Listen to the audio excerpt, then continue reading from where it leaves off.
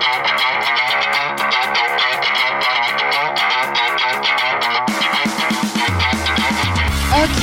and we're live. Hi, everybody. Welcome back to the mental health. This is slowly turning into a Brittany's slowly unraveling podcast. A lot of people are like, that's not social distancing to have your therapist over. I'm like, would you rather me kill myself? I'm making a joke out of it, but I'm not. You know what I mean? No, it's great. Julia has been kind of aiding me through the quarantine that we've been in with my mental health because, as you guys know, it's not the greatest. So you've been a vital asset to me, and she's come over and helped me, and she has been quarantining herself, and I have also been quarantining, so we figured it would be safe to get together and do this podcast. And I brought Lysol just in case. Yes, we can use it as mouth spray later, just like, you know, a little like Banaka, like a little like Banaka, but Lysol. Yeah. Okay, so you guys wrote to me. I actually have a bunch of questions for you. We're going to start off the first half of the podcast answering questions because I figured everyone is really going through it right now. You know, obviously being quarantined is really hard on a lot of people, especially people with mental health issues or in relationships where they've never had to be alone with their significant other for so much time. I have a lot of people writing to me going like, wow, I am stressed out. I'm stuck with this, but, you know, people are used to their husband or wife going to work. Yeah. Alone time or time away from their spouses or, you know, or even just like being around each other, but not this much, like having the opportunity to escape if need be. Right. But now they're kind of trapped together. Yes. And if you haven't ever done that with your spouse before, you're going to be finding out the hard way if you guys get along or not. It's true. Yeah. And that's what a lot of the questions that I have come in today. So we're going to dive right in and we're going to start answering some of your guys' questions because you guys asked me so many good questions. I have my first question. I'm going to keep the questions anonymous just for the sake of everyone because some people said it was okay and then some people were like, so we're just going to stay anonymous on this. Anonymous or not, usually when I've done these like ask me anything things, what I found is that typically if one person has the question, other people have probably wondered the same thing too. Right. So it's, you know, anonymity is a good thing, but you're probably not the only one wondering about this. Okay. So your first question comes from a girl. She's around my age, and she said, "Can you please talk to your therapist about relationship anorexia? I've been single for 7 years, and for the past 2 years, I have not only avoided relationships, but any kind of intimacy, really. I don't really understand why I do this or what is possibly going on." Mm-hmm. So anorexia is... It's a big word. Right. So we know it as, you know, you hear it all the time and most people know about it as some type of an eating disorder having to do with food or eating, restricting your intake. Right. Nina needs attention. I'm going to put her up here. Go ahead. It's okay. Having some intimacy Speaking of anorexia. Relationship, Speaking of relationship anorexia, Nina's like, excuse me, bitch. Sorry. Okay, now she's up here. She's good. Okay, good. My co-therapist. Yeah. So anorexia typically is thought of in terms of an eating disorder. Mm-hmm. You got that. Mm-hmm. Okay. But when it comes to relationships and intimacy, it's kind of the same thing in terms of restriction. Okay. So it's not only restriction, but also an avoidance. And it's more commonly called intimacy anorexia or even sexual anorexia. And with that, it's... I'm going to try to explain this simply because I could get into a long drawn out explanation, but basically it's this aversion. It's like, I don't really want to get close. I don't want to be vulnerable. I am not feeling comfortable. And on some level, there could be a lack of safety in that. Like either you've been hurt, you've had some type of wounding or trauma, and so you're trying to kind of maintain a safe distance. Or it's the sort of thing where you maybe have had a lot of dating experiences that haven't really turned out well. It was almost like a binge and purge kind of thing where you've binged before and now you're kind of in this purge cycle where you're just kind of avoiding it altogether because it felt so unhealthy during the binge. How do people get over this? How do they, she said she's been 7 years. That's not That's uncommon. a long time. So people who are intimacy anorexic, typically this is a long-term thing. It's not really a quick fix. And oftentimes it has to do with your attachment style. If you have avoidant attachment, you're not comfortable getting too close to people at all in general, you're going to have issues with that as well. But it's a lot of learning about what makes you feel uncomfortable getting close to people or being emotionally intimate. And obviously, one of the side effects of emotional intimacy is physical intimacy. Right. That's usually where things naturally lead. So understanding where you feel unsafe and being able to communicate with your partners around that and around what you're needing to feel safe. So, you know, if you need to ask for space, if you're feeling overwhelmed or smothered, that's one thing you can do.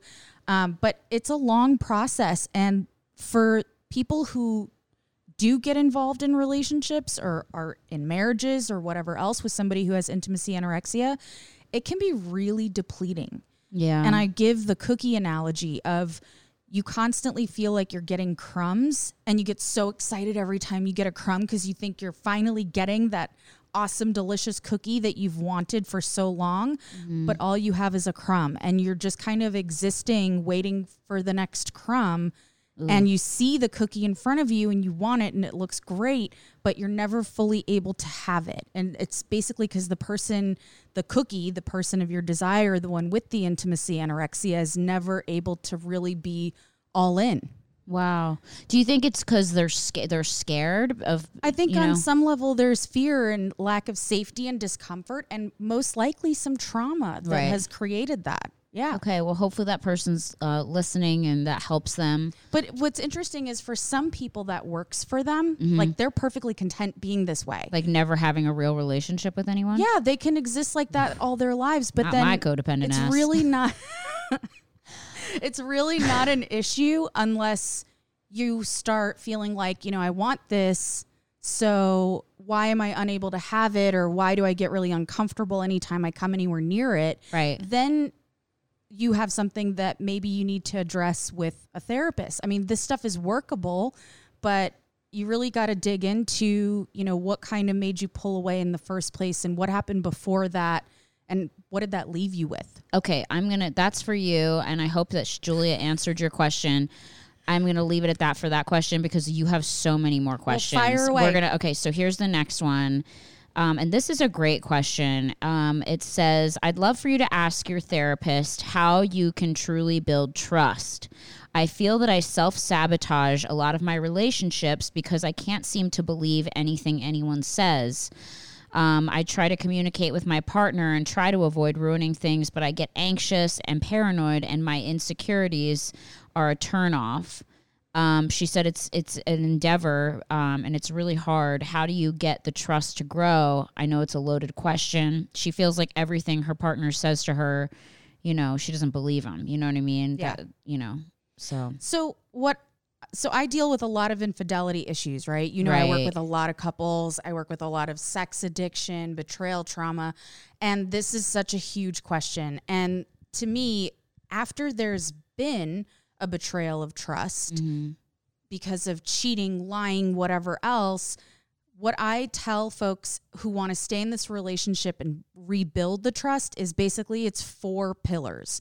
There are 4 things that the person whose trust is lacking is going to need to see to build it back. And that's consistent, voluntary transparency over an extended period of time. There we go. That's 4. I had 5 before. So the guy that she's in the relationship with has to be in on this too. Yeah, he's got to be game. And if she sees his willingness and his commitment to demonstrate to her that he's trustworthy, that he's got nothing to hide. I'm saying he, but it could be she as well. Right. But, you know, as long as the partner is committed to this and is actively participating and putting in the effort to demonstrate this commitment and this willingness and is patient with it, that's the stuff that rebuilds trust.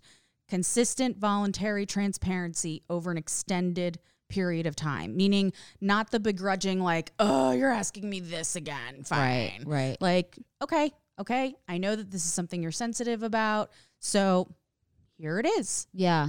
Yeah. That's actually so true too, because I had come from a relationship where I was cheated on, gaslit, all that horrible stuff before I started dating Tommy, and I came into this relationship with Tommy very messed up and very vulnerable and insecure and paranoid, and because the last guy I was with, I had to like hack his shit to find all this, because I knew something was going on and it was driving me crazy, and then I found what proved to be true, and it was all there. Anyway, so I got like all paranoid and was like, God, am I gonna have to be like an Inspector Gadget with every dude now? And so when I first started dating Tommy, I'd like told him, I just came out of this crazy relationship where I had all this lying and cheating going on. It really broke me down. And I said, I can't do that again. I don't ever want to be around that again. And Tommy was like, well, I just leave all my iPads and iPhone like totally unlocked, so you can just like look whenever you want. Like, I don't really care. And the first couple, like I would say months of our relationship, I would like check it. And then like after a while, because of what you said, the consistency, the, reassurance or whatever, like I got over it. I was like, okay, I don't need to look anymore because I never find anything. You know what I mean? Right. So it's true. If you can be healed, ladies and gentlemen. If you come from a relationship where someone has, emotionally and mentally abused you, there's a way to get over it. And that is with your partner being understanding. They need to be an active participant. Yeah. They have to be on board. But I think it's one of those things where you have this intuition that something is going on, and you have to be able to trust that intuition. Yeah. You know what I mean? So if you've been gaslit, that's going to get you to second guess your intuition big time. You're going to start questioning everything. So, trust your intuition. You don't necessarily need evidence. Sometimes, that gut feeling is evidence enough. I know. So, but if you are in a relationship and you do need to work this out, then that's what kind of needs to happen. And you need to speak up when you're starting to feel off about something. Right. And not just try to investigate. But I feel like girls, that was the thing too. I would say something to my ex, like, are you cheating on me? Do you want to break up? Like, I would always say things 'cause I felt like something was going on. I couldn't pinpoint it. And then when I finally did, I was like, oh my God, I was so right. But I feel like sometimes girls, they get scared to speak up because they don't want to seem insecure to their partner. And I think that's like really, it's hard. It's like a fine line, because I feel like guys in some ways are like, oh God, that's so annoying, blah, blah, blah. But also if you preface it with being like, oh, I came from a really shit situation, I'm going to ask you some dumb questions sometimes, and I know they're going to annoy you, but please just bear with me. And I need that reassurance sometimes, Yeah. And I think it's part of being a good partner is know you didn't cause this situation, but if you want to establish a healthy foundation and some really solid trust and, closeness and intimacy and vulnerability, whether you caused it or not, whether it happened before you, this is the person that you're choosing to partner up with. Right. So you kind of have to be supportive of their healing process and their wounds. There's no such thing as a relationship where both people are coming in like perfectly ripe avocados with no baggage like that. Unless you're a baby. Like that doesn't happen. Unless you're two babies that are dating. Like that doesn't happen. As soon as you like live life, you have experiences that are going to, impact you and that are going to leave an imprint. Scars. Yeah. I actually totally get, I'm not defending my ex by any means because he treated me terribly, but I've learned also about people like him where once they are loved and accepted by someone, they personally don't think they're worthy of love and acceptance. So then they disregard that person because they're like, oh, if this person likes me, something must be wrong with them. So I think that that's why he treated me the way he did. Totally. And I'm trying to like wrap my head around that. But I've like read about, this and I'm kind of like understanding it and like, it kind of makes sense to me now. So I don't know if that makes sense to anyone else, but sometimes, not sometimes, but it's not about you. You know what I mean? It's like a lot of people have personal issues that, define for them, like once they've gotten a person's love or feel like they've gotten a person's love, they feel like they've won the game and it's boring now. It's over for them. Well, so you're talking about conquest. Yeah. So that's a separate thing, but there is something there's a lot to the concept of, once you get that person's acceptance and love of you and a sense of being wanted by them, that there's, if you've had, again, big fat T word, trauma, right. If you've had it, there may be fear that you're going to lose it, or that, if you let them in fully, that they're going to find out who you are, a little bit of that like imposter syndrome, and that they're definitely going to reject or abandon you. So you have to, jump ship first to keep from getting hurt. And so people will do things to sabotage the relationship. Wow. So they'll cheat or whatever. And then they'll go, I don't know why I cheated. I think you're great. I love you, but I just find myself continuously doing this. I see that all the time. Yikes. Ugh, that's horrible. Okay, well, I hope that answered that person's question. I hope that helps you. Our next question comes from a sweet girl. She says, hi, Brittany and Julia. What are the most effective and natural ways to deal with panic attacks? I'm sure, like myself, many people have noticed a spike in anxiety and panic since the COVID situation.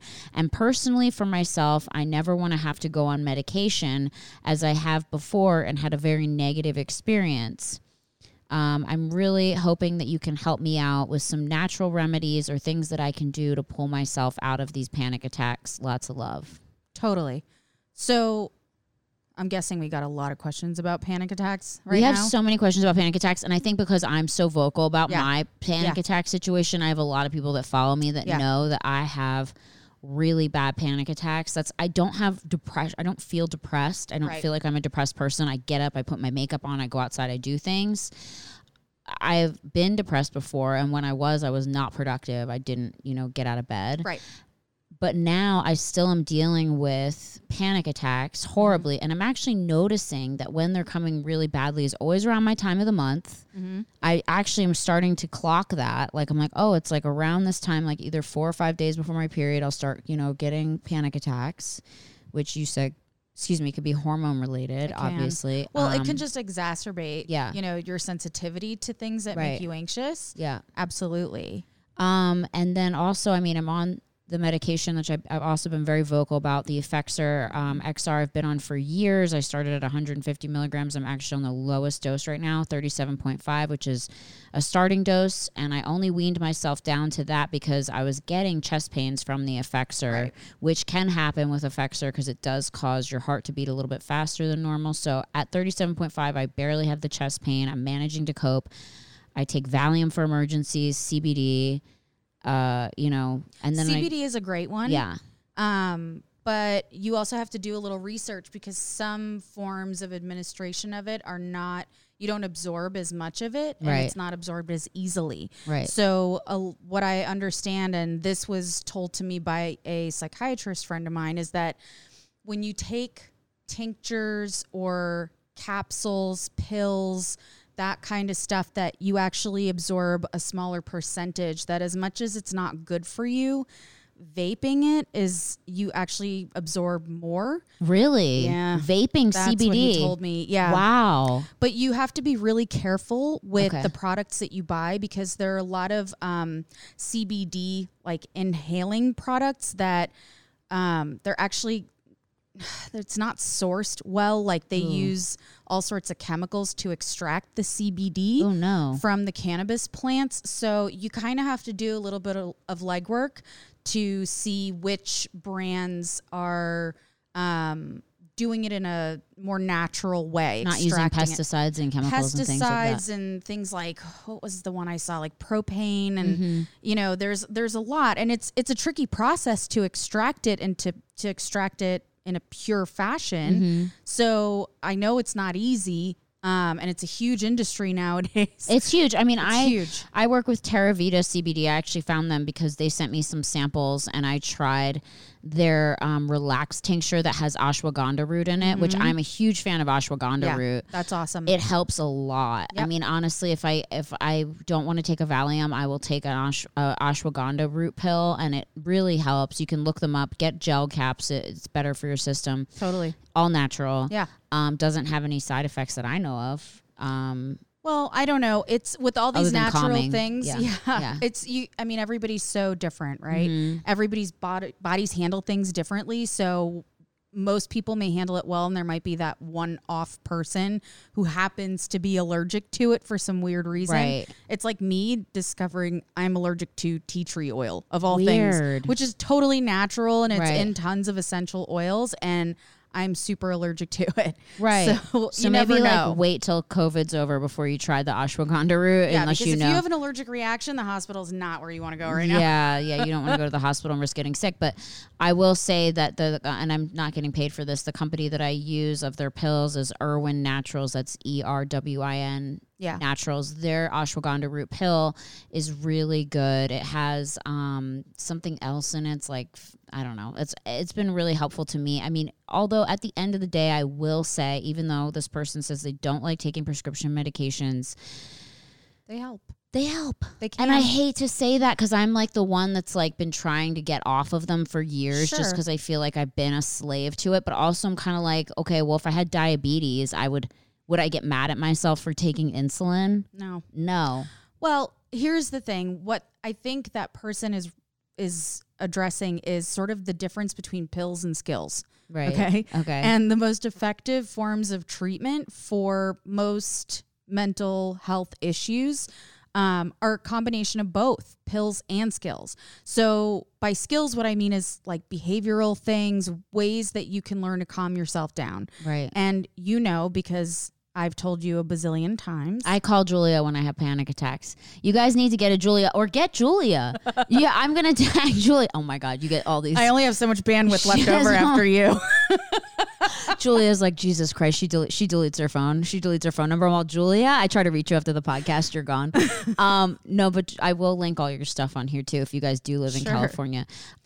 So what I want to stress to somebody like that who has panic attacks, who is apprehensive about taking medication, especially, prescription psychotropic meds, it's understandable. I get it.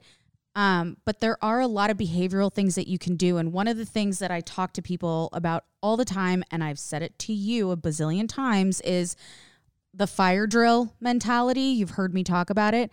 Is basically anybody who's gone to school in the U.S. probably remembers fire drills. And somebody had to wear that ugly neon vest and be the leader who executes the, evacuation plan and tells everybody where to go, and you line up in a parking lot, and, so the purpose of that is to teach you what the plan is going to be when there isn't an emergency, so that if there is one, We know what to you do. know what to do, because that's not the time for you guys to be like, okay, line up now and we're going to go in order slowly. No, people are going to be like, oh, fuck, I'm going to run screaming from the building. Yeah, that's what I would do. Like pandemonium, right? That's what like I do, yeah. trampling each other. Like the kid with the inhaler is fucked. Like Yeah, he's he's gonna be right. So basically, it's the same thing for anxiety, for all of this. You have to start finding different things that help you get grounded, that help you regulate yourself emotionally, whether it's some type of a breathing exercise, or it's meditation, or it's journaling, it's prayer, it's guided imagery, whatever it is for you. Biting a lemon. You can bite a lemon sometimes. That helps. Really? Yeah, the sourness. Like if I'm having a crazy panic attack, if I go bite a lemon and suck the juice, it fucks me up so good because it's like so sour. My body's like freaking out, and then it's like, oh, fuck this. Like, what's going on in the mouth? Like the mouth is fucked up. Or sticking my head in the freezer. Yeah. Because, I sometimes get like overwhelmed, feel like Yeah. I'm going to get Yeah, passed yeah. out. I get hot. And I feel like I'm going to pass out, even if it's like not hot out, and I'll stick my head in the freezer. Or, you know what really has helped me a lot lately is at the end of my showers, I will turn my shower on freezing cold So I'll be in the shower and I'll take a shower. And then as I get out of the shower, right before I get out, I turn it on freezing, ice cold. And I'll stand in it for like 60 seconds. And then I'll get out. And it just kind of gives you a whole body reset. Yeah. Because your body's just shocked. Yeah. It's shocking your body. You know what I mean? Like, well, what you're doing is kind of distracting yourself. Yes. From being in the midst of that, that chaotic feeling of panic. Yeah. But you got to remember, panic is just a heightened form of anxiety. Mm-hmm. Most people who have panic attacks have some level of anxiety or some type of anxiety disorder, even potentially. Mm-hmm. So if that's something that you're predisposed to, and especially during this weird time with this quarantine and pandemic, the more you can get into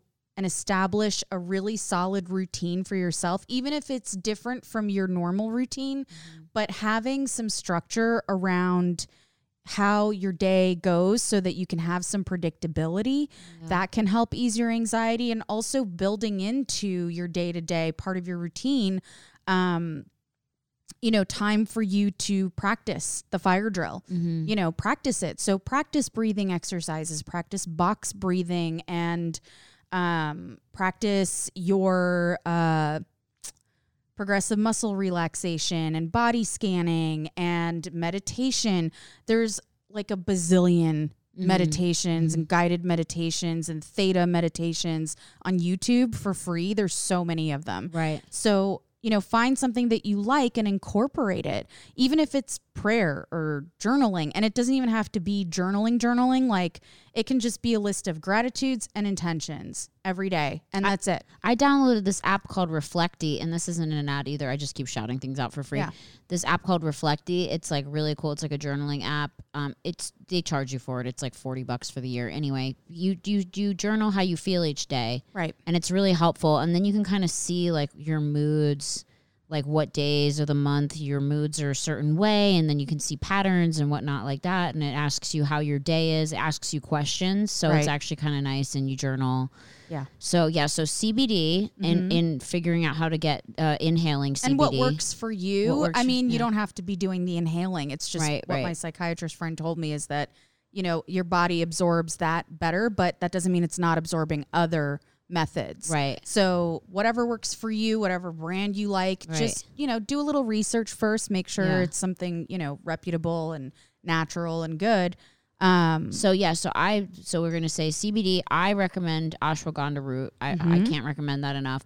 I've heard, but even like chamomile, is a really good one. Yeah. Mm-hmm. I've heard that SAMe is helpful for people that aren't on antidepressants. So you can take a SAMe, and that's really helpful. 5-HTP when I was not on. 5-HTP you got to be kind of careful with. Okay. I'm actually surprised that it's not prescription. Oh, but because it's like Prozac.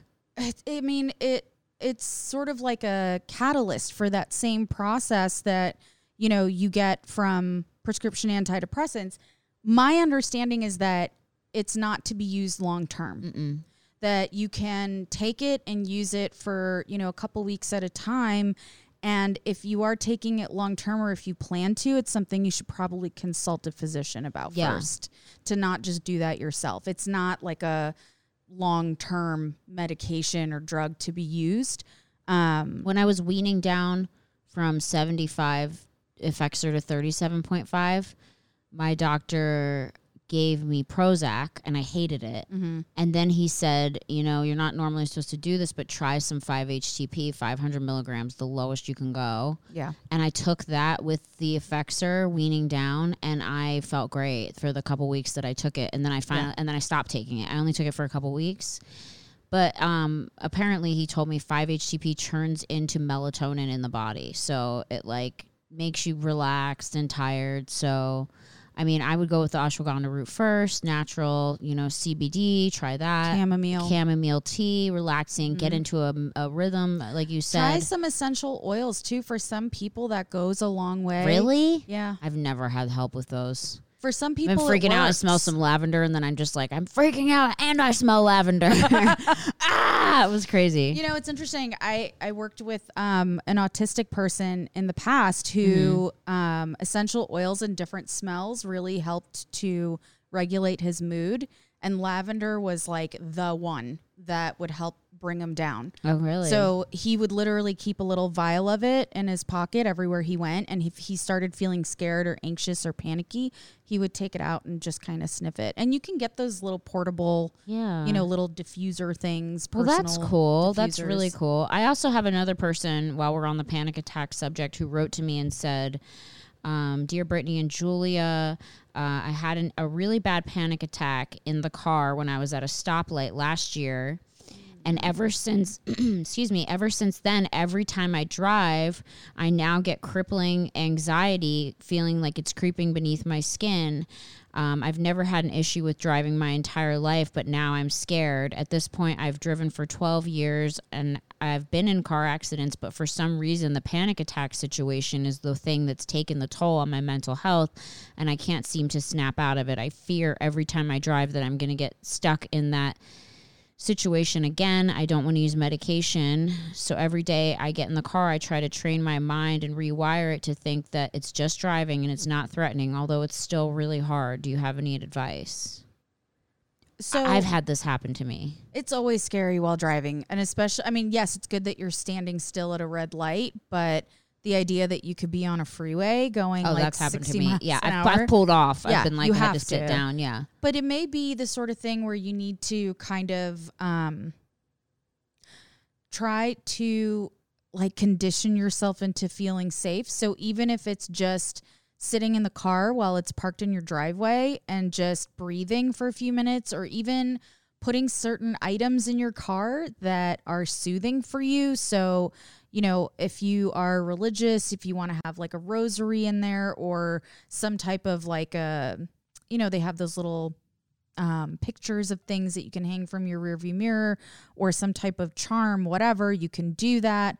But even just spending time in your car in a safe way to kind of shift the association you have with it, that can help. That's helpful. She said, I said the anxiety is so strong, but I'm trying to rewire my brain by just constant exposure. She said, do you think this strategy of constant exposure will help? It could be helpful. Yeah. I mean, you're thinking along the right lines. Mm-hmm. I'm kind of wondering what was so scary about being in the car for her individually. I'm assuming it's a her. Was it the fact that it was hard for you to pull off? Were you scared that other people were going to crash into you? Was it that you felt confined in a small space inside your car and that made it worse, like a little claustrophobia? Or that you're stuck in traffic and no one's going to be able to come help you? Like, that's what's scary, when you feel like you're having a heart attack and you're like, I'm sitting in my car at a stoplight and how is an ambulance going to get to me? Right. And you're in LA, so it's going to take forever. I've called an ambulance when I was in my car having a panic attack and I pulled over and they came and they were like, time to take your Valium and bitch, calm down. Right. They were like laughing at me. It was kind of sad. That is sad. Yeah. But I mean, as much as you can just kind of sit in your car and have like a chill experience, have, nothing bad happen. I just spent 5 minutes sitting in here, or I spent 10 minutes and I turned the car on, but I never left my driveway. I just kind of sat there with the door open and played some music I really like that's like calming. Those kinds of things can help. And even if, we're going to take the car for a ride just through my neighborhood with like one of the most mellowing songs that I know, that I love, that I'm attached to. We're not going any place. We're not going far from my house. I'm just going to like roll around, and have that and kind of build up a little bit. And guys, I like hate to push pills because I'm like not trying to be like the pill pushing podcast, but even if you just go to a psychiatrist and get a Valium or Xanax prescription, I know it's like the hard, people are like, don't recommend that stuff. It's, addictive. But if you don't have an addiction problem or an addictive personality, it can be really helpful. Right. And just carry it with you. Like, I have really bad anxiety in the car, but if I have a Valium in my pocket, I know that if I freak the fuck out, I can take that Valium now. Yeah. And calm the fuck down. I'll still be able to drive because it's a low enough dose. It'll just calm me down. And besides, adrenaline's at you're heightened anyway with the anxiety, that the Valium's enough to kind of just 5 milligrams, take it off the edge, and you can make it home from anywhere. Well, I think what you're talking about is having like a like a break glass in case of emergency kind of thing. Yes, as long and as I have it. haven't used it. Right. I've And never it had to doesn't use have- it in the car. I think to not push pills, it doesn't necessarily have to be a pill for everybody. Right. You know, it can be a brown paper bag that you use to breathe into and you always have it. It can be, you know, your playlist. It can be like some type of letter or poem to yourself that you keep in your pocket and you can whip it out and read it. You know, those kinds of things. It's, you know, for some people, obviously medication is helpful and I'm not poo-pooing it at all, but it's an individual thing. Right. So for those who aren't into it, it doesn't have to be that. It could be your version of a Valium, your little like safety latch, you know? There's also a great book, Dare by Barry McDonough, who it's an insane book. You can get it on tape. It's all about coping with panic, and it's a long, long book. And if you just have somewhere long to drive, put the book on and listen to the book. And he literally talks you through, like he describes exactly what panic attacks are, you know, how we all go through them thinking we're going to die and it's the end of the world and we have no self-control and all this stuff. And he really teaches you a bunch of different coping mechanisms and, you know, how to really meet your panic in the face and look it in the eye and not let it win. I'm still obviously, you know, working on it, and I have days that are better than other days, but you know, like I had a day the other day where I had like such a gnarly panic attack. You know, I went to the grocery store with Tommy and I was like, I can't even go in the store. I'm going to sit and wait for you in the car because I just felt like I'm dying for sure. This is it. Like you're so convinced that your body's just giving up on you. But I mean, it's a fight or flight response gone wrong, essentially. Yeah. That's why when people have panic attacks, they literally think they're going to die or they're having a heart attack. Right. And all of that type of fear stuff, hypervigilance, being on edge all the time, being kind of jumpy. I mean, that's your fight or flight response. That's your self-preservation, your survival instinct. And especially for people who have trauma. Yes, trauma. the famous trauma that seems to be trauma, that bastard. Yeah, so I know. For those who have that in their past, it can be one of those things that has altered their response and makes it kind of go haywire. Right. At the drop of a hat. And so, you know, you really have to do a lot of work and pay attention to this and get the help that you need from someone if you're kind of lost on this and you need to unload. I mean, for some people, EMDR or brain spotting. I want to try that. I haven't tried EMDR yet. I've been telling you. Yeah, no, Julia's been telling me to try EMDR. I want to try that. So there's things that you can try, but if you've tried all of these behavioral things and maybe you've tried meds and you're still struggling, I mean, the best combination is pills and skills. So go see a therapist. And talk to someone, And guys. I know right now therapists, including myself, are offering tons and tons of remote services. Zoom. Through Zoom. You don't have to meet up in person. Yeah, there's so many different, you know, video conferencing software programs out there nowadays that are HIPAA compliant and the therapists use. I use like 3 different ones. But, you know, it's available. Get some support. Talk to somebody. Okay, that's awesome, and I feel like you really tackled the whole panic situation with that. But you got to be approaching it as a fire drill. Yes, not just when you have the attack. You need to be doing these things on a regular basis and practicing them so that in the case of a fire, in the case of a panic attack, you've done it so many times, it's more readily accessible for you and you know what you can implement in that moment because you've done it so many times, it becomes familiar. So the more you can practice it when you don't need it, the more you're going to be able to use it and engage it when you do need it. It'll become routine. Totally. That's why I say get into a routine and practice. Okay, this next question, I'm just like reading it and I want to like punch this girl's boyfriend. So she says, "Hi, Britt. It's a great idea to have your podcast. Great idea to have your therapist joining us tonight. I've been in a relationship with someone for quite some time, and he recently went on a candlelight date with what he said was a female friend. And then he apparently told this female friend that he is single, I found out. I've been dating him for a year. I'm currently not speaking to him. He seems to always bring someone else every time we're in a relationship. Why is he acting this way?" She said, "I should mention that he always seems happy with me, but for some reason, he's always on the lookout." This guy just sounds so shady. Like if I found out, You don't go to candlelight dinners with your guy friends? I don't either. I mean, if I found out Tommy went on a dinner date with a girl, a candlelit dinner date, who was just a friend and told her that he was single while we were dating, I would be done with him. Yeah. Especially after a year. That's just my 2 cents on that.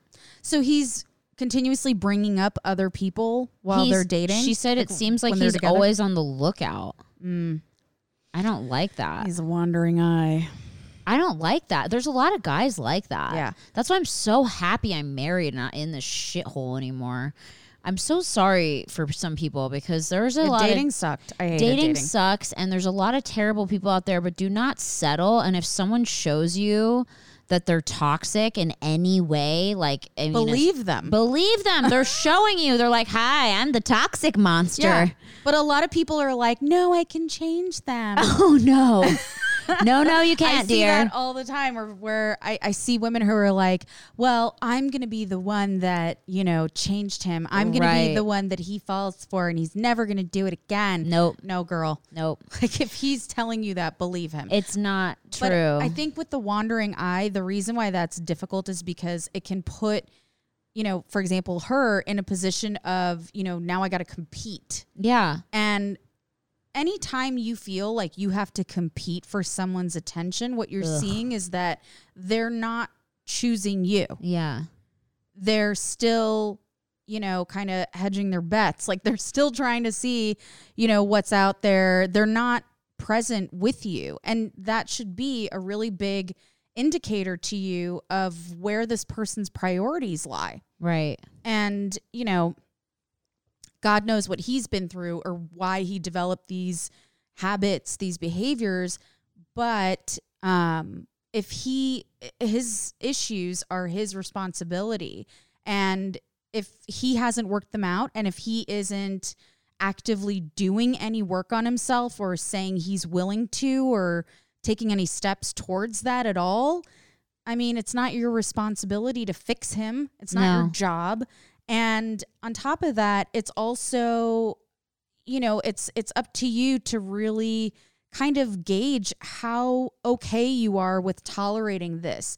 And if you are okay with it, why? Where did that come from? Yeah. And if you're not okay with it, then you need to speak up for yourself and set some boundaries and go, look, I'm not comfortable with this. And it actually makes me really feel like you got one foot out the door trying to find someone else. Like you could take it or leave it. Right. And, that's not somebody that I could see myself in a relationship with. Either you're all in or what other options you're giving me are just not for me. So that's where I'm at. I know people like this. Tommy's friends with guys like this who are married and will go out with them and they will try to hit on girls or pick up on girls and go fuck them or hang out with them. And I'm like, well, why don't you just leave your wife? And they're like, oh, I love my wife. Like my wife is like my home base. And then they like to just go have fun on the side. And like, I just think that's horrible. Like, I don't like. Well, if they have an arrangement, if the woman does not know, trust me. Right. But if she did, would she be okay with it? The other piece of it is, just because somebody is cheating, it doesn't necessarily mean that they're unhappy in their relationship. And it certainly does not mean that their spouses have caused them to cheat in any way. That piece traps my ass because it's not, even if you're unhappy, even if you are arguing or fighting or whatever, that still doesn't give you permission to go cheat and go elsewhere. If you don't like it and you're having issues, then you need to address it directly with your partner. Be an adult. Right. Have a conversation, not just go, well, I don't like you. So to spite you, I'm going to go have sex with anybody else. But how weird is it that there's these guys out here that they're like, I love my wife, I love my family, but I just want to go fuck people. It's actually not weird because I see that every day. It's actually more normal than you think. And normal, it's not normal, but I should say common. Right. Yeah. So sad to me. It is sad, but you got to remember, again, it's that baggage thing.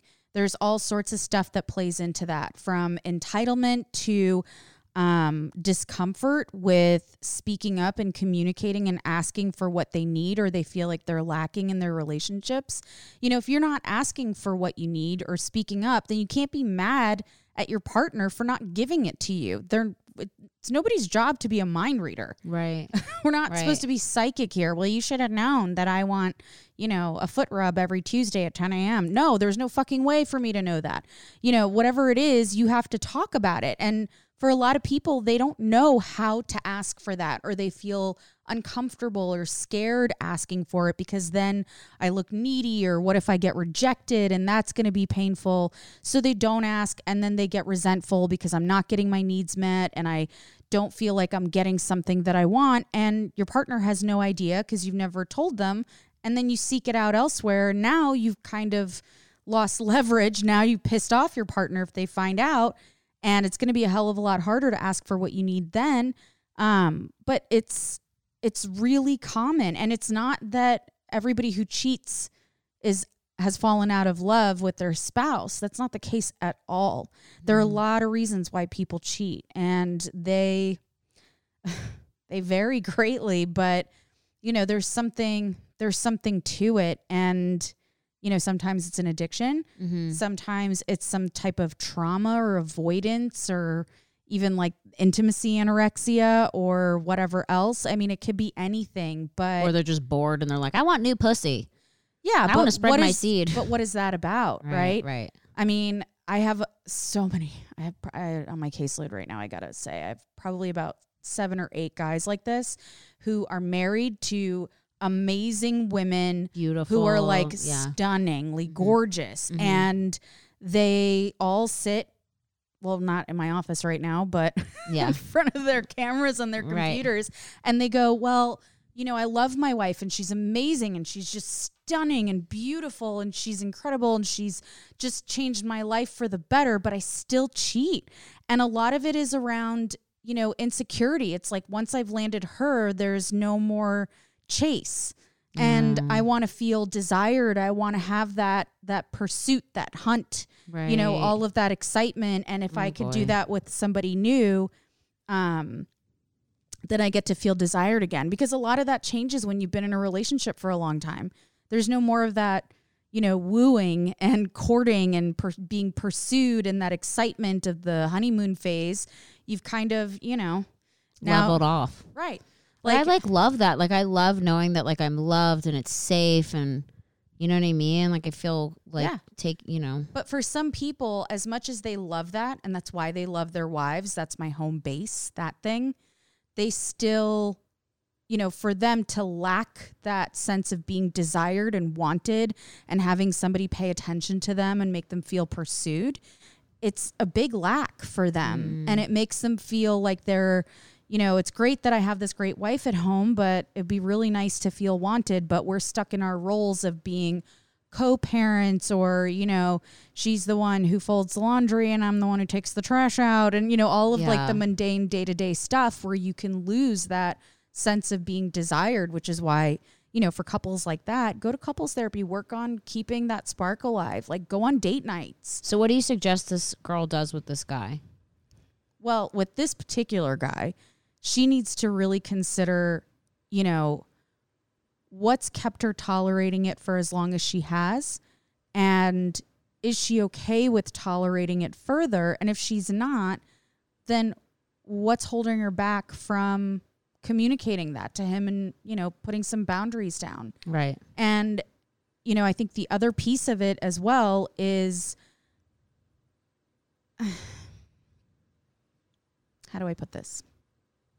I don't want to just flat out say, like, kick him to the curb. I'm like, you kill him. I'm like, put fucking cyanide in his cereal. I'm like, so psycho.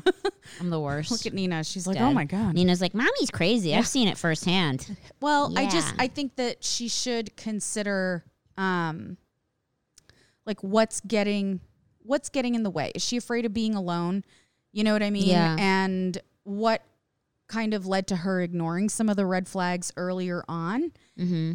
And pay attention to if he's gaslighting you, if he's blaming it on you, you know, whatever else. Like, these are all huge red flags, and fear of being alone is not a good enough reason to stay in a relationship with a shitty person. I can say that like being in a relationship with someone who was always like kind of had like one foot out the door or like a wandering eye is like you always keep trying because you want to be good enough and you want to be like, oh, I can be the only one, or I can make them, you know, love me the way they did in the beginning, whatever. Like just give up. Do not try to be whatever they want you, you know, just you're enough. You don't need them to verify that you're enough.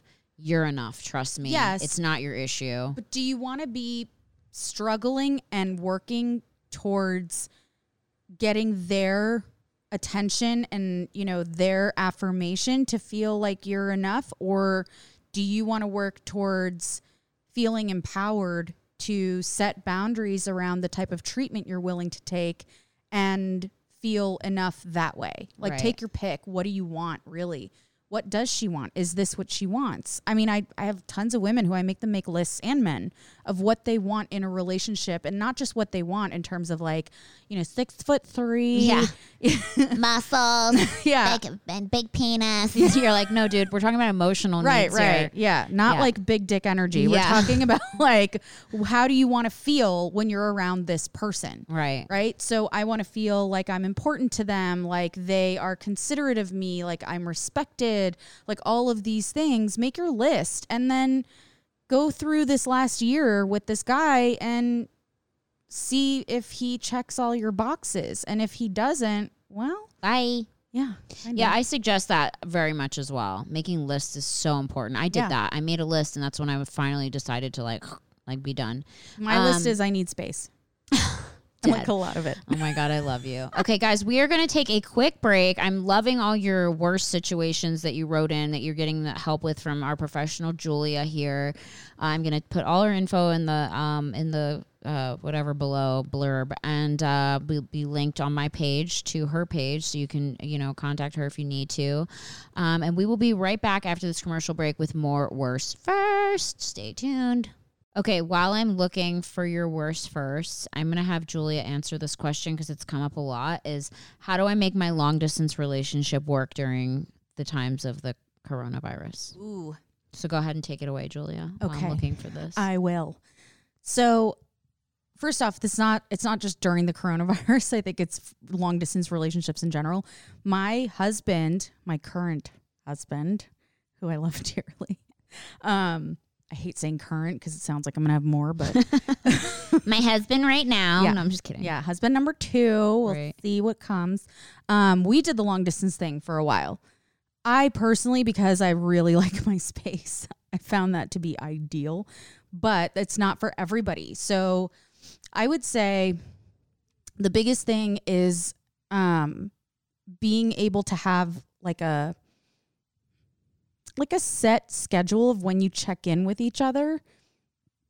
I mean, obviously, life permitting, if you have work, if you get called out for emergencies or whatever, it may be something you kind of have to have some flexibility on. But one of the things that helped us tremendously was being able to have a set time every day where we would check in. Usually it was in the evenings where we would just kind of talk about our day and, you know, connect with each other through FaceTime or whatever, and we felt connected.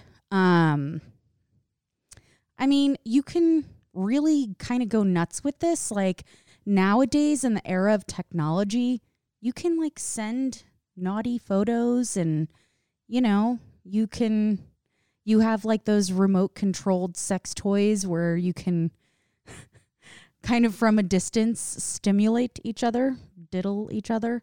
So there's all these different tools that you can use, but I think the biggest thing is around staying connected and communicating. I think that's like the key to a long distance relationship, because if you're feeling super disconnected, that's when you start kind of feeling like, what am I doing? Are we even in a relationship? I haven't spoken to this person in 4 days.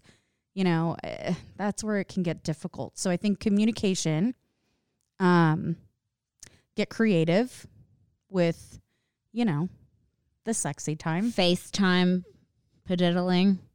Pediddling. I've never had a long distance relationship. I don't think I could do that. I have. When I was younger, I had one like when I was in my early 20s, and that didn't work well because I was in my early 20s and I was an idiot. But before I moved to LA for a little over a year, my husband and I did the long distance thing. I mean, it wasn't crazy long. He was here in LA and I was up in San Francisco, but it worked. And I think the key to it is communication. Just stay connected. Even if like throughout the day you send each other text messages, you know, like kind of showing each other that you're thinking about one another and that you're not just like doing whatever and, you know, you've forgotten about this person completely. Yeah, it takes two to tango. If this person is, if you feel like you're doing all the, you know, reaching out and this person's not giving you anything back, then that's like a sign to you that this person is not as invested in this relationship as you. Totally. Yeah. I mean, relationships can look all sorts of different ways. And there are people who are married and who live in different states and different parts of the country, and you know, they still make it work and they make an effort to get together and travel and see each other. But that doesn't mean that the relationship has to come to an end or that it's doomed. And there's going to be hard times in a long distance relationship, the same way that there's going to be difficult times if you're, you know, in the same town.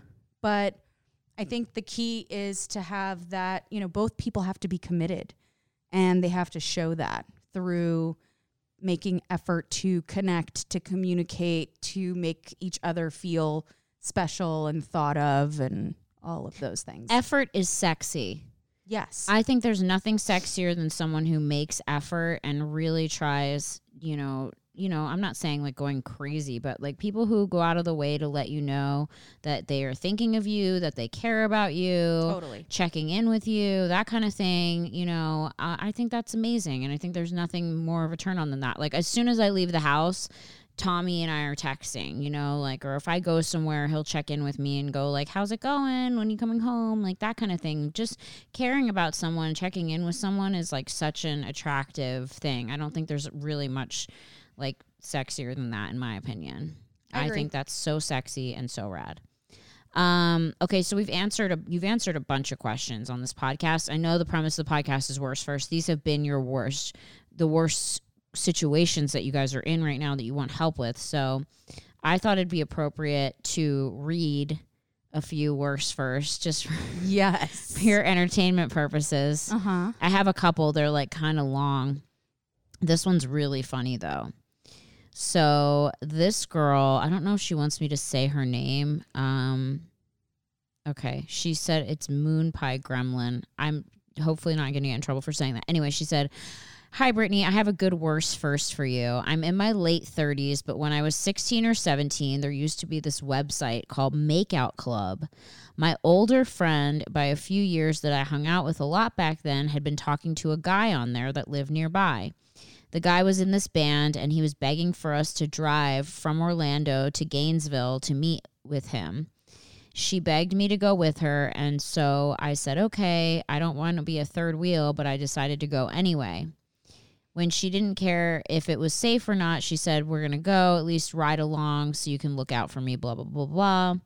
The guy was definitely older. Okay, so she said, we ate Wendy's, we picked up some ratchet fast food on the way. She said, Florida is hot and mayonnaise is not a good idea in the heat, if you can tell where this is going. I lived in Florida for like over a decade. That is correct. Ew, mayonnaise and hotness. Ugh. So she said, needless to say, when we got there, I felt like Sigourney Weaver, an alien. I could tell there was about to be some thunder from down under, if you feel me. She said, we meet up with this guy and he's kind of grumpy and he's in some emo band. He says he lets us into his house and says that he's going to go hang out with his friends at the pool and then he'll be back later after he's done hanging out with them. Weird. He specifically and weirdly asked us in a scolding tone to not look at his diary while he was gone. So weird. A guy invites you to come hang out. And then he leaves you in his apartment by yourselves and with his diary, and you go like, don't look at that. Okay, see you later. Like leaves it on the couch in front of you. Yeah, she said, which sat by his nightstand. She said, I was pissed that he was even going to make us wait for him. But how much older is he, and what is it? what's with an older dude who keeps a diary? Weird, right? And he's in an emo band. It's probably all his like lame lyrics. Yeah. She said, my stomach started to really hurt. I only hung in there because my friend really liked this guy for some reason. Suddenly, I felt a mud rocket begin to shoot its way out of my cake hole. So I ran to this guy's bathroom. Wait, isn't your cake hole your mouth? I have no idea. For her, it's her butt. Maybe she eats cake with her asshole. Who knows? Anyway, so she says, I run into this guy's bathroom, which is in his bedroom, and I shit splattered all over his toilet. Oh. It was literally a pile of sweaty shit. It was the most painful sort that you can't hold in. After getting some relief, I looked around me for toilet paper. There was barely any. Did we use pages from the diary? Dead. Oh my God, that'd be amazing. That'd be awesome. She goes, as soon as I finished wiping, I stood to pull my panties back up, and damn, that was a small vintage toilet that I just had fucking blown up. She said it had poor water suction, and it was instantly clogged. She said, I called my friend through a cracked door to come and help me. She came in like a good friend, and we got it down far enough that we could sop up the rest with a towel. So it wasn't noticeable that it overflowed, but the turd pile was still afloat, and no flushing attempts were coming to no attempts flushing were getting it down. So soon we got a tiny trash bag and picked up the shit with the trash bag inside out and threw it out the bathroom window. Oh my God. He was back with his friends in the living room, so we couldn't bring it through that way. Oh my God. So she tried to shove more shit down the shower drain. Oh my God. And rinsing it down the shower because we didn't have any more bags to throw out the window. This is disgusting. Oh my God, this is so bad. And then she says, well, they got back before we were done. So I ran into the living room to casually stall all of them. Then they said they needed to take showers. Oh my God, this is getting crazy. And her friend was trying to push her shit down the shower. She said the guy went to his car to say bye to his friends, and the guy bandmate went to shower. The guy goes in and he starts screaming and cursing, and they both tried to act super hard like they had no idea what he was yelling about. The guy was super shitty to me after he went into the bathroom, and I'm pretty sure he ratted me out, and I basically had to go watch a shitty concert in a dive bar after that. The guy was mad at me all night, and what? She said she wasn't going to spend the night and hook up. I still don't know why I ate that Wendy's sandwich. Oh my God, I'm dead. Because Wendy's sandwiches are delicious. They're so delicious. Then she goes on to say, I recently found a fingernail in my Shake Shack chicken sandwich. Ugh. All right, well, sounds like you've had a rough... Do you know the story? Moon Pie Gremlin. Anyway, that's embarrassing. Actually, can I be completely honest? Have you done that? I had to shit really bad one time, and I was in the shower, and I was like, knew I wasn't going to make it from the shower to the toilet. Yeah. And I was at a guy's house, and so I just shit in the shower, and I fucking mushed that shit down the drain. Oh my God. I was like, I mean, it's water soluble. Yeah. If you fucking crush it enough, it goes Who down. does number 2 work And for? then You showed that turd who's boss.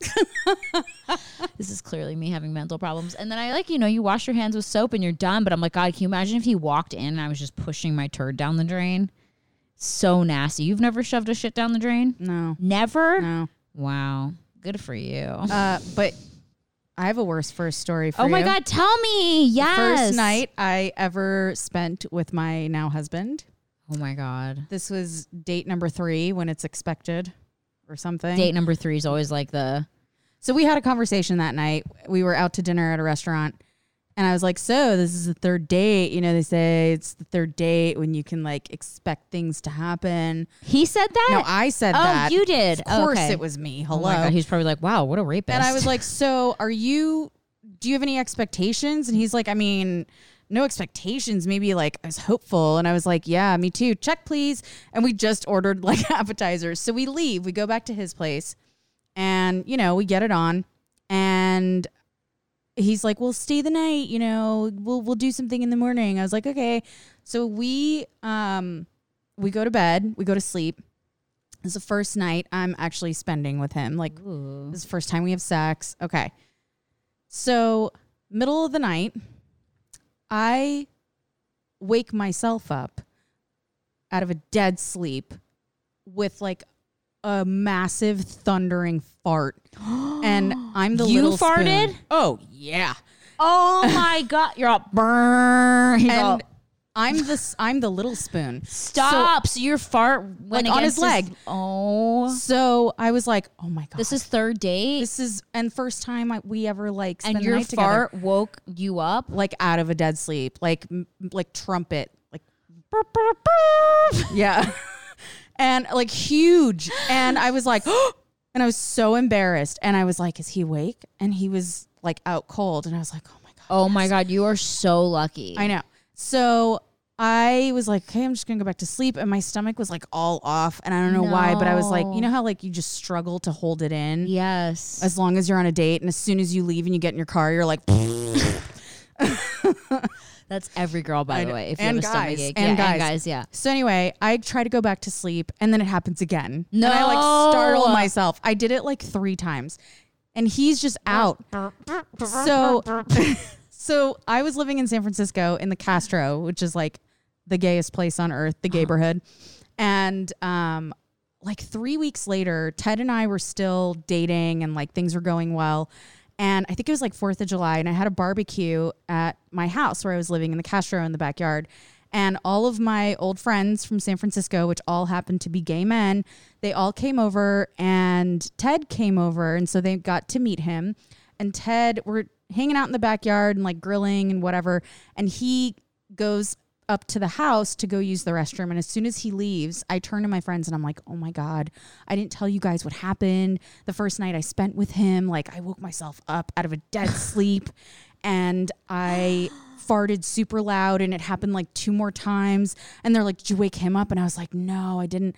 And at this point, I didn't see him coming back down the stairs. And he goes, no, you did wake me up. Oh. And I was like, oh. And he goes, I just didn't want to say anything or make you feel embarrassed.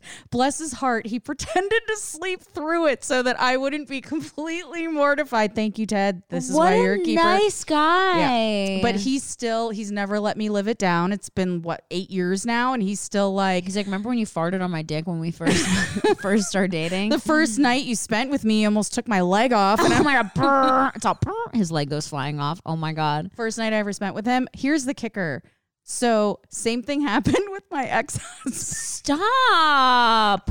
Julia. Yeah. We got to get you some Beano. I know, right? But this podcast is sponsored by Beano. I know. Apparently, if you catch me when I'm single and you spend the night with me and I fart on you, like we're getting married. The fart has like some kind of like potion in it that makes them fall in love with you. Yeah. They breathe it in and they're like, ooh, that's nasty. Ooh, I love her. It's Cupid's arrows when you can get farted on, right? Yeah. Oh my God. The first time I ever farted in front of Tommy, I like did it by accident. And it was only like a couple months ago. And we've been together 4 years because he's so grossed out by farts. I lasted so long. Well, because I take probiotics pretty regular. I don't really ever fart. Doesn't matter. Dead. So I farted and I didn't mean to. I was like laughing or something and it was like deet. It was like a little like deet. It was like a little date fart. And he looked at me and he was like, ew. Ugh. Is this where we are in our relationship? It's over now, huh? You're just going to fart in front of me? Disgusting. He's like, you're gross. He made me feel so bad. It was the cutest little Mickey Mouse fart like I've ever heard. Like it sounded like boop, boop, boop. Like it just was like, eek. It was like cute. It was clean. It wasn't like, didn't have bass. Mine wasn't like that. Mine was like. Yours had bass. Like a trucker. Yeah. Mine didn't sound juicy or anything. It was just a cute little deet. Like, you know what I mean? And he fucking freaked out. He is so disgusted by farts that when he has to fart, he will like leave. Like he'll go outside and he'll be like, don't follow me. And sometimes I'll follow him because I just want to hear him fart. Or like if he has to fart, he'll like go to like the bathroom like 3 hallways down. Yeah. And I will go and I will listen because I want to hear it. Like I love him. I love his farts. You know what I mean? I just think farts are hilarious. I do too. Am I 7? I just love farts. I think they're funny. It's just a turd honking for the right away. Like what's the big deal? It's like it's funny to me. Anyway, I also have a really bad queefing problem where if I'm getting it done doggy style, it's just that's like, everybody. You get air trapped in your vagina. Dude, I turn back over. Position. Oh my God. Yeah. I turn back over. It's like It's like unletting a whoopee cushion. No, just that's pushing normal. the air out of a whoopee that's cushion. That's really common. And Tommy was like, the first time it happened, apparently he's only fucked like perfect women. Because the first time he did it, he was like, what? He's like, did you just fart? And I was like, no, it came out of my vagina. I quaffed. That's like a fancy word, quaffed. Please tell me you've seen the South Park episode with the Queft sisters. No. Okay, I gotta watch it. You'll have to check it out. I have to watch it. Anyway, so that's like, that's pretty bad, but I get it. Thanks for sharing that. No, but that happens. Like, I want girls to know it's okay. Yeah. Is a position where you can get air trapped in your vagina because of how our bodies work. It's just like God's cruel joke. But yeah, I mean, if you practice your Kegel exercises, maybe you can magically hold that in if you then change positions. But that's like a super common thing. It's so hard. I've tried to hold it and it just does. As soon as I turn my body, it just comes out. Because it's trapped in there. Yeah. There's no place for it to go. It just comes out. Yeah. It's just fucking loud and gross, but he's used to it now. It's all good. He like makes fun of me for it now. But it's common. Yeah, it's totally common. You can't help it. Unless you have like a perfect vagina that doesn't get air trapped in it. That Like one of those doesn't halfway exist. smile vaginas. It's just like, have you seen those? No. The ones without lips that are just like, they're so perfect and tight. Yeah, but that doesn't mean that they're not going to get air trapped in them because you're talking about the outside, the vulva. Yeah, that's true. Not the vagina, which is the canal. Yeah. And that functions pretty much universally on most people, and you can get air trapped in there. Yeah. I think it also depends on like the size of the penis. Yeah, and hello, I'm dealing with fucking Tommy Lee. Jesus Christ. It's like a fucking policeman's baton. I'm like, my God, like, how do you expect me not to? Right? Fuck, I'm surprised I'm alive. I'm surprised the kidney's not skewered. Jesus. Well, first off, you can set boundaries and say, I can't have you going all the way in and hitting my cervix. Julia. But I can. My shit's like the Grand Canyon. It's blown out. Like it could have like a tourist stop next to the Grand Canyon. They'd be like, "What?" I could be standing next to the Grand Canyon. People would be like, "Which one's the Grand Canyon?" Like people would get confused. My shit is gotten the treatment. The Tommy Lee treatment. What is that? I'll show you later. Okay. Cool. Anyway, guys, this has been. We just crossed some boundaries. Like if you don't ever hear from Julia again, it's because she fell in my vagina and died. So this was like a mental health podcast, and then it turned into quefts. I love having you here, and I love being here. Do you have any more words first? I have more questions for you. Fire away. Should we just keep going? Just go. It's an hour. We're at an hour and 15 minutes, but we'll just keep asking. We're just going to ask you some more questions. If you're not a quitter, you're going to keep listening. I'm not. I'm just going to keep going because there's just so many questions for you that I feel bad that I'm not. We might just need to do around 3. Oh my God, this is so insane. There's so many. How do you handle coming out of quarantine looking like Chewbacca and going into bikini season? You don't go into bikini season. We're hibernating this summer. Okay, what was I going to tell you? Okay, so question for the podcast tonight. Yeah. There's so many. This is like a lot. Think you wanted to see if you could ask your therapist. Okay, this is a panic attack one that we've already had that. This girl says I have a serious case of astrophobia and I get severe anxiety living in South Carolina. What's astrophobia? Do you know what that is? I never even heard of that.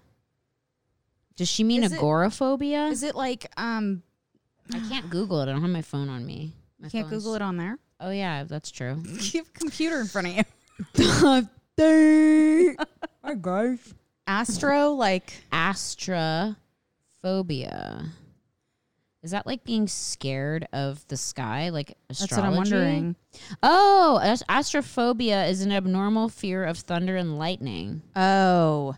Well, out there, Florida is the lightning capital of the world. Oof. Actually, Orlando is. Ew. Fun fact.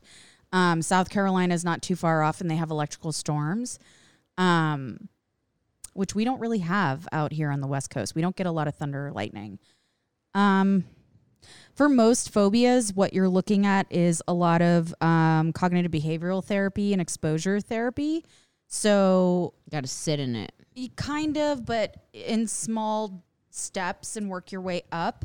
So even if you like start off small, and maybe like watch some videos of thunder and lightning and just to Sitting feel in your safe. house. Yeah, but but it's in a safe environment. It's contained. It's not happening around you. You're Right. not actually in it. But I would say, one of the things that we do with people is we have them make like fear ladders. So take this fear and let's say you have 10 rungs, like 1 to 10 on your ladder. Mm-hmm. What is going to make you feel at a 1 that has to do with this fear? Is it just like seeing it on TV? Is it, hearing it somewhere on, one of those like noise machines, white noise machines? What is it that's going to get you to a 1? Mm-hmm. What's going to get you to a 2, to a 3, to a 4, to a 5?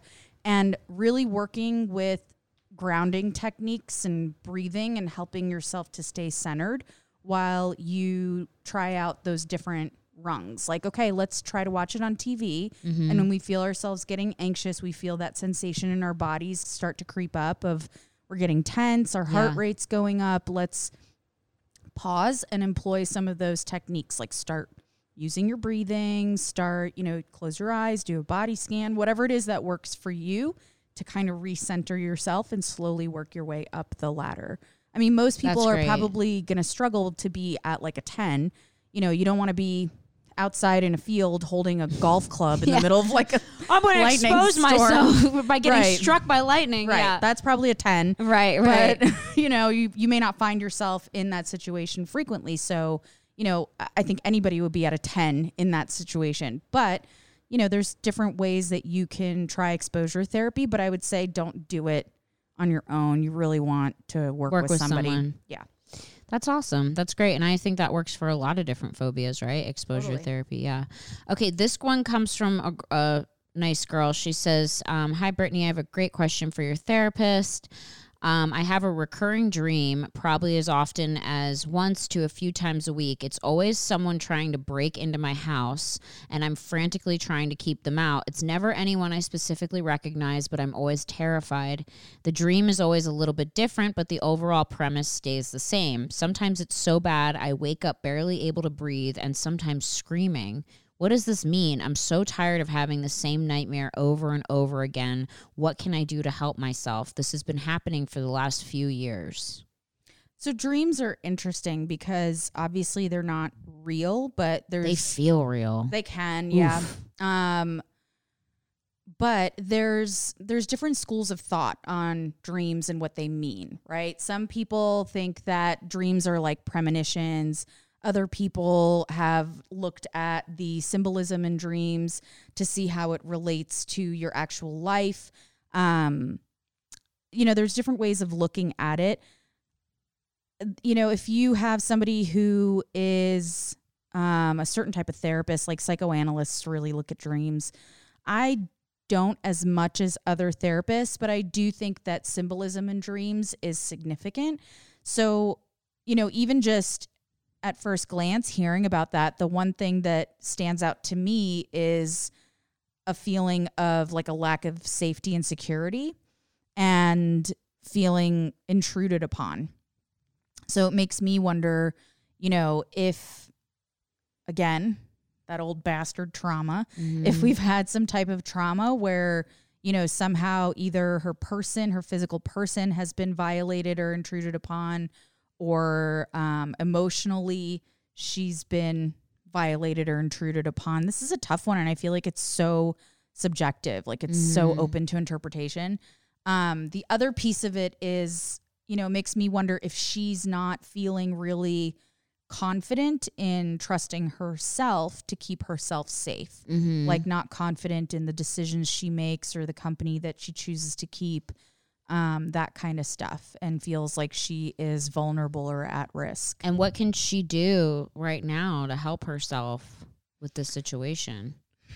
Well, as far as dreams, when people have really vivid dreams to the point where they're disruptive or where they're not getting really enough rest, where they're not sleeping soundly, you know, you may want to talk to your doctor. You may want to talk to a sleep specialist, get a sleep study done. You know, there's also, if you want to sleep more soundly, try taking some melatonin, you know, something natural so that you can sleep. I think the other big thing is get a really solid routine before bed of really winding yourself down and calming down. So like take a warm bath, get a cup of, you know, chamomile tea, something soothing, you know, listen to some music, turn screens off, because that can really overstimulate your brain right before you go to bed. Yeah.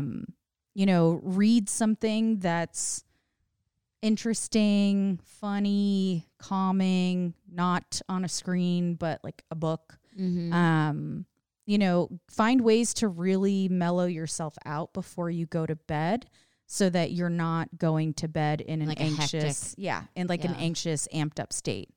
You know what has helped me a couple nights I've noticed is like Tommy will put on almost like white noise music where it's just like super quiet, either like rain or, you know, jungle noises or whatever. And I notice the nights that he does that, I don't have crazy dreams. Good. It's like I think your brain's like listening to the music subconsciously, and so it doesn't allow you to get into that place. And I know the Calm app is free for some features, and there's actually like background noises like ocean waves and rainforest, all kinds of different stuff that you can just put it on your phone on your bedside and have that playing while you sleep super low. And I don't know, just try it. See if it keeps you from having the dreams. Because I noticed a couple nights that when he did do that, I definitely didn't have as aggressive of dreams. You can even try, you know, like the theta meditations. I told you about those a while ago, the isochronic tones. So they're guided meditations, but it's not like, you know, Deepak Chopra going, okay, now the mantra. You know, like it's actually tones that work with your brain waves to sort of down regulate you. And you can put that on, you know, right before you're falling asleep on low and just kind of listen to it. It's not really, some of them sound more musical than others, but not all of them are. But that can also help you to kind of get into a calm space when you go to bed. That. Yeah. Okay, we have 2 more questions, and then we're going to wrap it up. Okay. This next question comes from a sweet girl, My Fairy King on Instagram. I know I'm not supposed to say the names, but she doesn't mind. So she said, hi, Julia. I just want to know, what is the best way to cope with feeling stuck inside? I'm used to going out, even if it's just to Target, as a distraction, sort of. When I hang around all day, I feel gross and like I wasted the day. And that's pretty much how I've been feeling since we've been in this quarantine. Any advice? So that's a really good question. I know extroverts are struggling right now. They are. Introverts are like, fuck yeah, me. Yeah. I'm like, hell yeah, let's try another TikTok and make cookies. Yeah. Oh, no, I don't even want to do that. I'm like, I've trained for this all my life. I love it. I love it. I'm like, this could last forever. I do too. But I get it. And my husband's struggling with it, and he's much more extroverted than I am. So I would say the stuck feeling is, I think first off, don't dwell on feeling stuck. Don't just sit there and be like, I'm stuck. I can't go anywhere. This is boring. This is what my life has amounted to. I'm a prisoner in my own house. Like, don't dwell on it, but try to keep yourself busy, I think. Try to connect with people. I mean, I know it's not the same as seeing them in person, but I have heard of people going for walks outside, like still distancing more than 6 feet apart, but like meeting up with their friends and just going for a walk for a little bit. You know, keep your mask on, wash your hands, don't touch each other, don't lick each other, all that good stuff. But, you know, you can still have some contact where possible. I mean, get out in nature, get outside. Yeah. Take your dog for a walk. Yeah. Paint. Whatever it is, even if you just sit outside and paint, like sit out on your balcony or sit out in your yard, whatever.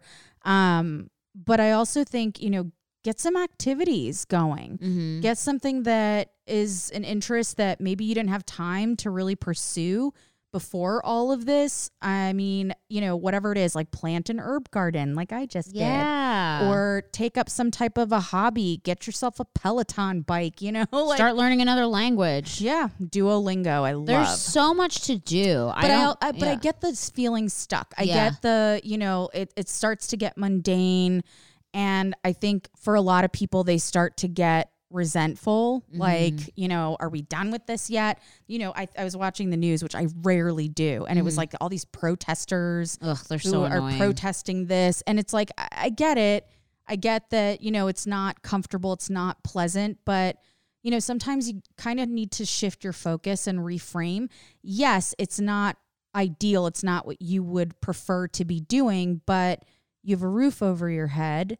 You're healthy. You're safe. You know, you have a lot to be grateful for. You have internet and cable. So you do have access to some type of entertainment. I know. Can you imagine if it was like the early 1900s? Yeah. You'd be sitting outside with a stick, like hitting a wheel. Like, you'd be so bored. You'd be reading. Yeah. I mean, what else is there to do? So boring. But it's... I'm like so uneducated. I'm like reading. Ugh. I'm just kidding. I mean, I read all the time. I love it. But it's, you know, I think if you're busy spending so much energy thinking about how much this sucks, that's energy that could be going to something else that you might actually be surprised to find that you enjoy. Yeah. You know? I love that. That's a good answer. But I get that it sucks. And like, I don't want to downplay it and be like, no, you're wrong. This is great. But I fucking love it. I do too. You're wrong. This is great. I'll say it. I do too. I love it. I'm loving it. I'm Nina an loves introvert. it. Nina's like, this bitch can't go anywhere Right. without me. She's like, I gotta go everywhere with mommy. Yeah. Yeah. But we're introverts, I guess. But I'm an secretly. introvert. For me, this is like awesome and I could do this forever. But I get that for some people, it's really like it affects their mood and I know those social they start creatures. getting depressed. And I get that. But I think you really need to start getting creative in terms of like how to connect with other people and stay busy and entertain yourself. And, you know, rather than spending all of that time sitting in the suck, spend some of that sitting in the fuck. Fuck your boyfriend. remotely. Have him UPS his dick over. Dead. Okay. I wonder if those like, you know, those companies that send you like the molds where you can create a mold of your Tommy's penis. done that before. I'm sure that I'm doesn't all, surprise where me. is it? I want it. Fuck. But why? I'm wondering if like business is booming for them right now. That's actually such a good idea for people that aren't living together, couples that aren't living together. Yeah, get your boyfriend a mold of his dick. Send that to his house. That's a fun present. And have him send it back to you.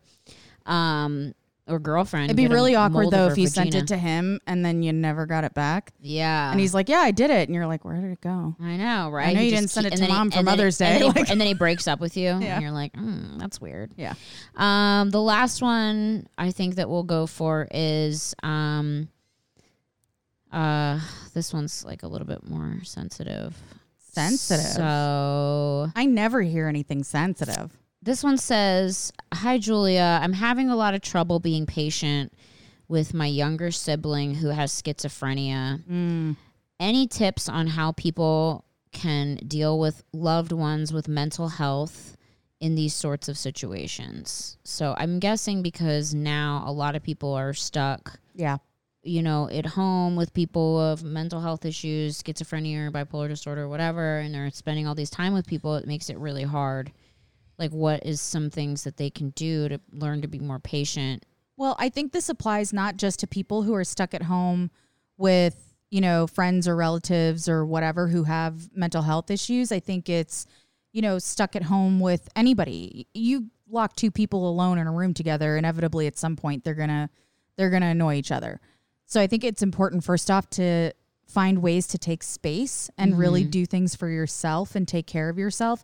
I think the other piece of it is that, you know, it's really intense to be around somebody who is schizophrenic and to care for them. And at times you may feel like it's thankless work and like they're taking things out on you and they're being unnecessarily aggressive or they're having a really difficult episode and they are not empathetic to how hard it is on you. And there's just this expectation that you can take it.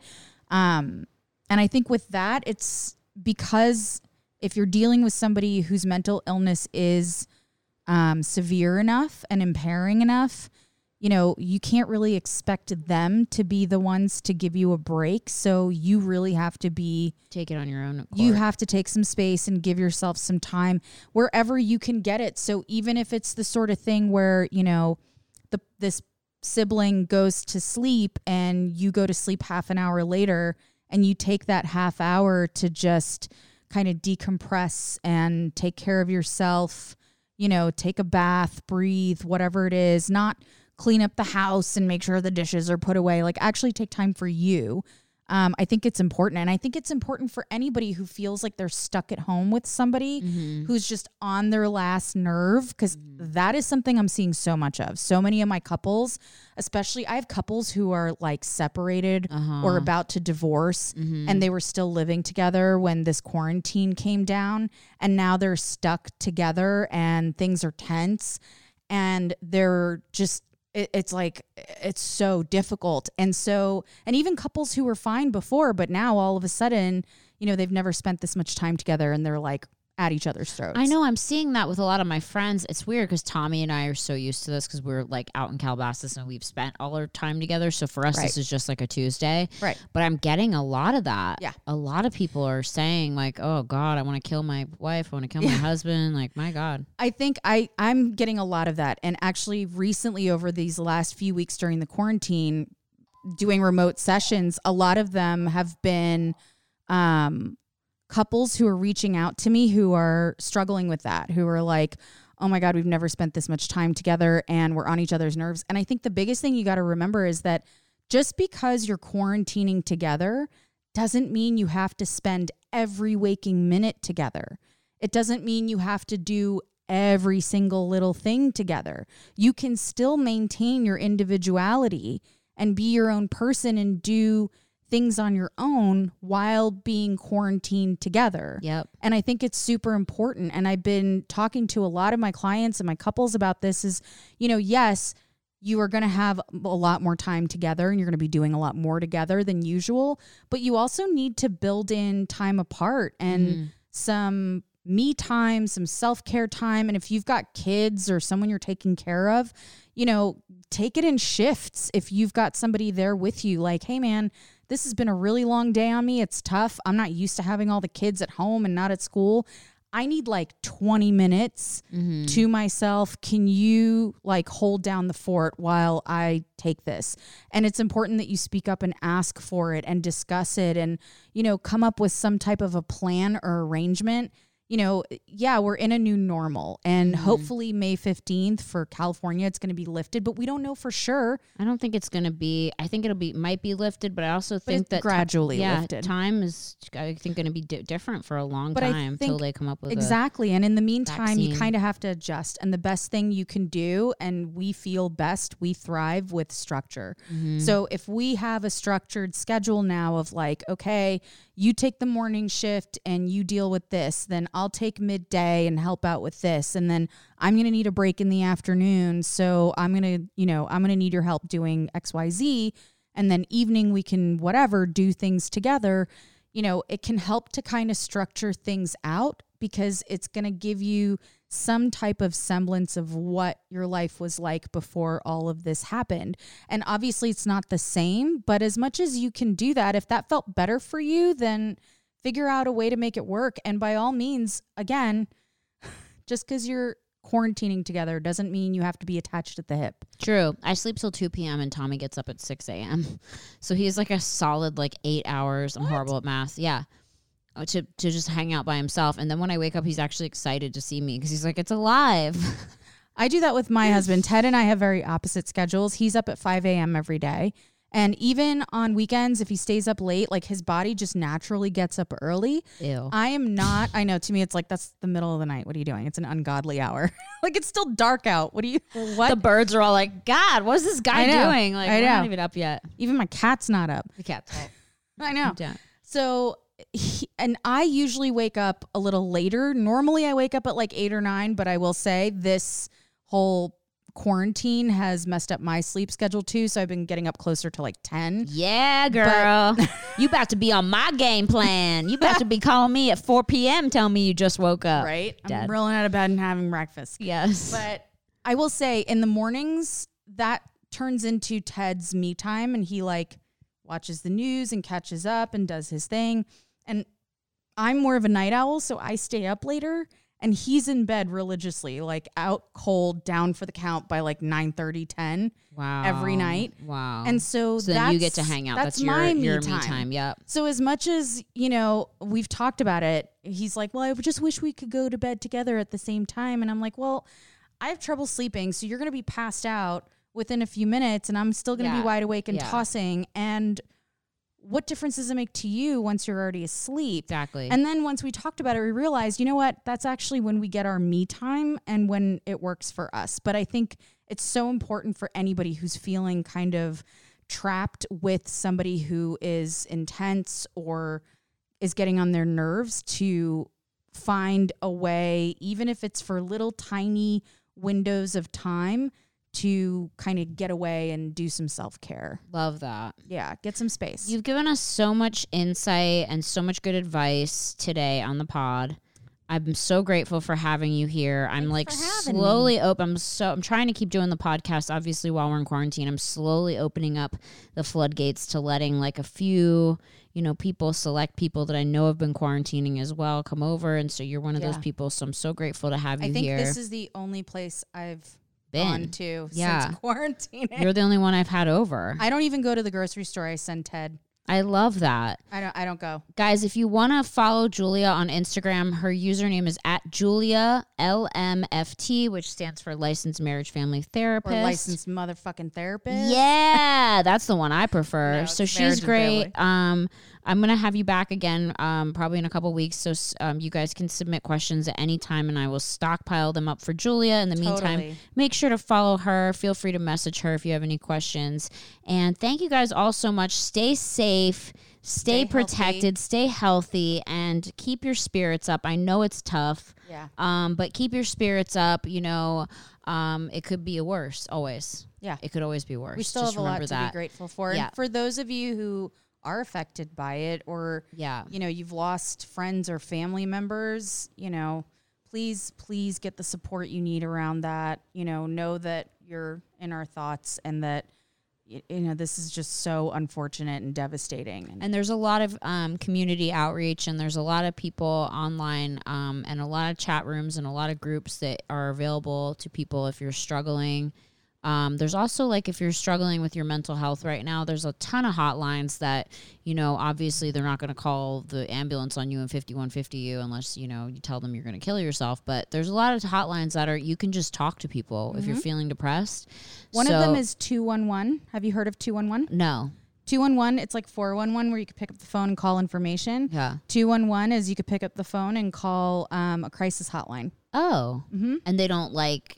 I think if you want a local number, if it doesn't work from like a cell phone, I believe it's whatever area code 555-1212.